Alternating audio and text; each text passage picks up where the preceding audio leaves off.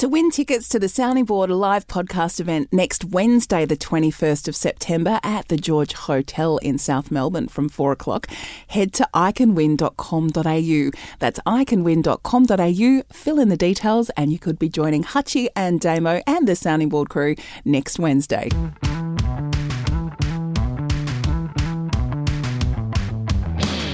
This is the Sounding Board podcast with Hutchie and Damo. Thanks to Drinkwise. If you're choosing to have a drink, choose to drink wise. Question time on the Sounding Board for Drinkwise. If you're choosing to have a drink, choose to drink wise. Matt Leflin on email, Hutchie. I'm interested to get your thoughts on zerohanger.com. Amidst the footy media ecosystem. To me, there are legitimate media companies such as SEN, Fox Footy, AFL.com.au, The Age, etc. Then there are random footy blog sites, that is, Inner Sanctum or Big Footy Forum. But it seems Zero Hanger strikes the balance between legit media and footy blog and are stuck in no man's land. What do you think? Yeah, I think they do a great job, the guys. We've done a little bit of work with them along the way. We've done a little bit of commercial digital support for them and some joint venture stuff along the way, yeah, and particularly the NRL. So I think they do a decent job, Matt, and thanks for pointing out. On the back of your question there, Matt, I'm going to go and have a little closer look to it than what I have to this point in time. I'm certainly aware of it, and I do come across their stuff. I will have a good look at it out of this. Tim W. on Twitter, AFLW has expanded this year, so all supporters now have an emotional attachment to a team. This has come at the expense of overall quality of the product. Showcasing the best players would help sell the message that it will grow.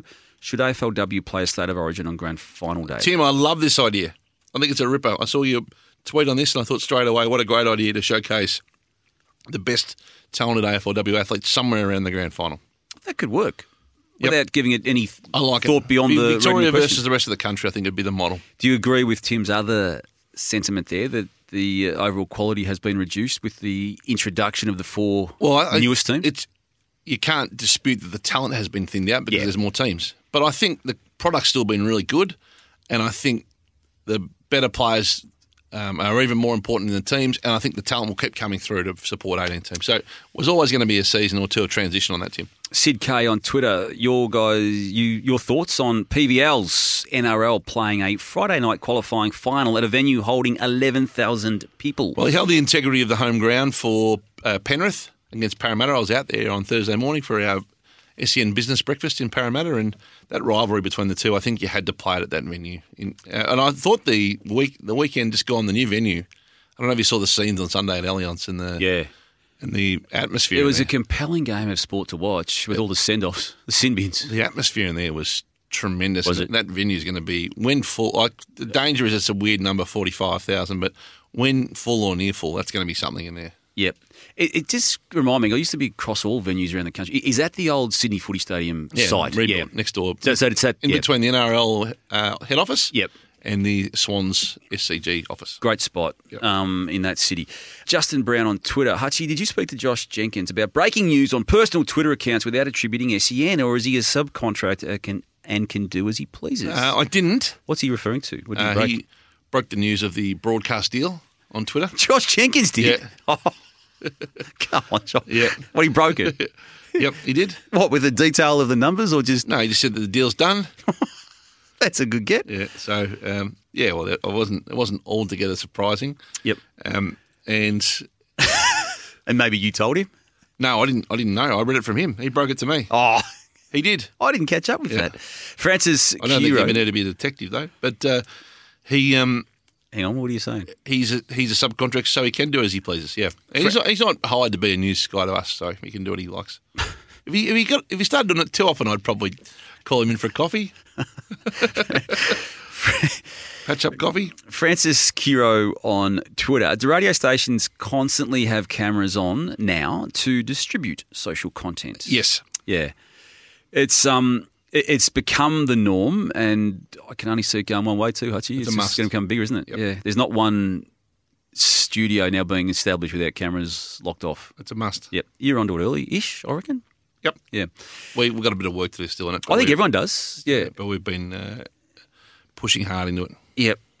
Shimbo Moose, I can't help you, Hutchie. I'm out of touch. I have a mate who was on business in New York. He loves his NFL. Yep.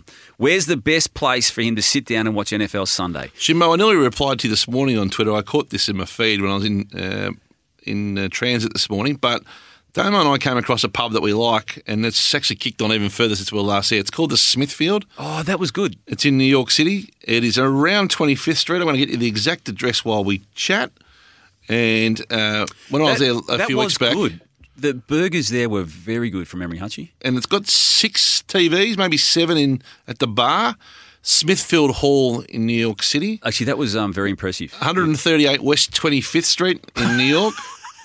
And it's kicked on even further since we were there, Damo. So that's where you and I would have been yesterday if we had been there. Given our favourite one, which was a dump, it must be said, the Still Riviera. hasn't reopened, the Riviera. No, well, it was Still barely closed. open when we used to go there. But Yeah, the food was so bad, you had to put rubber gloves on just to hold the menu. I laughed when you said that the first time when I was sitting next to you in the said joint, and I still laugh when you say it on this show, Hutchie, which you say once a year. Mark Doherty on email. I've noticed in recent times the amount of grammatical errors in online news stories is increasing. What is going on and why is this happening? Speed and rush to market and less experienced reporters is the answer to that, Mark. He's onto something there, Johnny. You giving me the wind-up? I think you are. I couldn't work out what you were doing, but that's what it was. It was a wind-up. Sorry, questions are done for DrinkWise. If you're choosing to get wound up by Jane or choosing to have a drink, choose to DrinkWise. Thanks for listening to the Sounding Board Questions with Hutchie and Damo. Send us your questions via Twitter or Facebook at Sounding Board EP. Hit the sign up button on Facebook to receive our weekly email and subscribe to, rate and review the show wherever you listen to podcasts.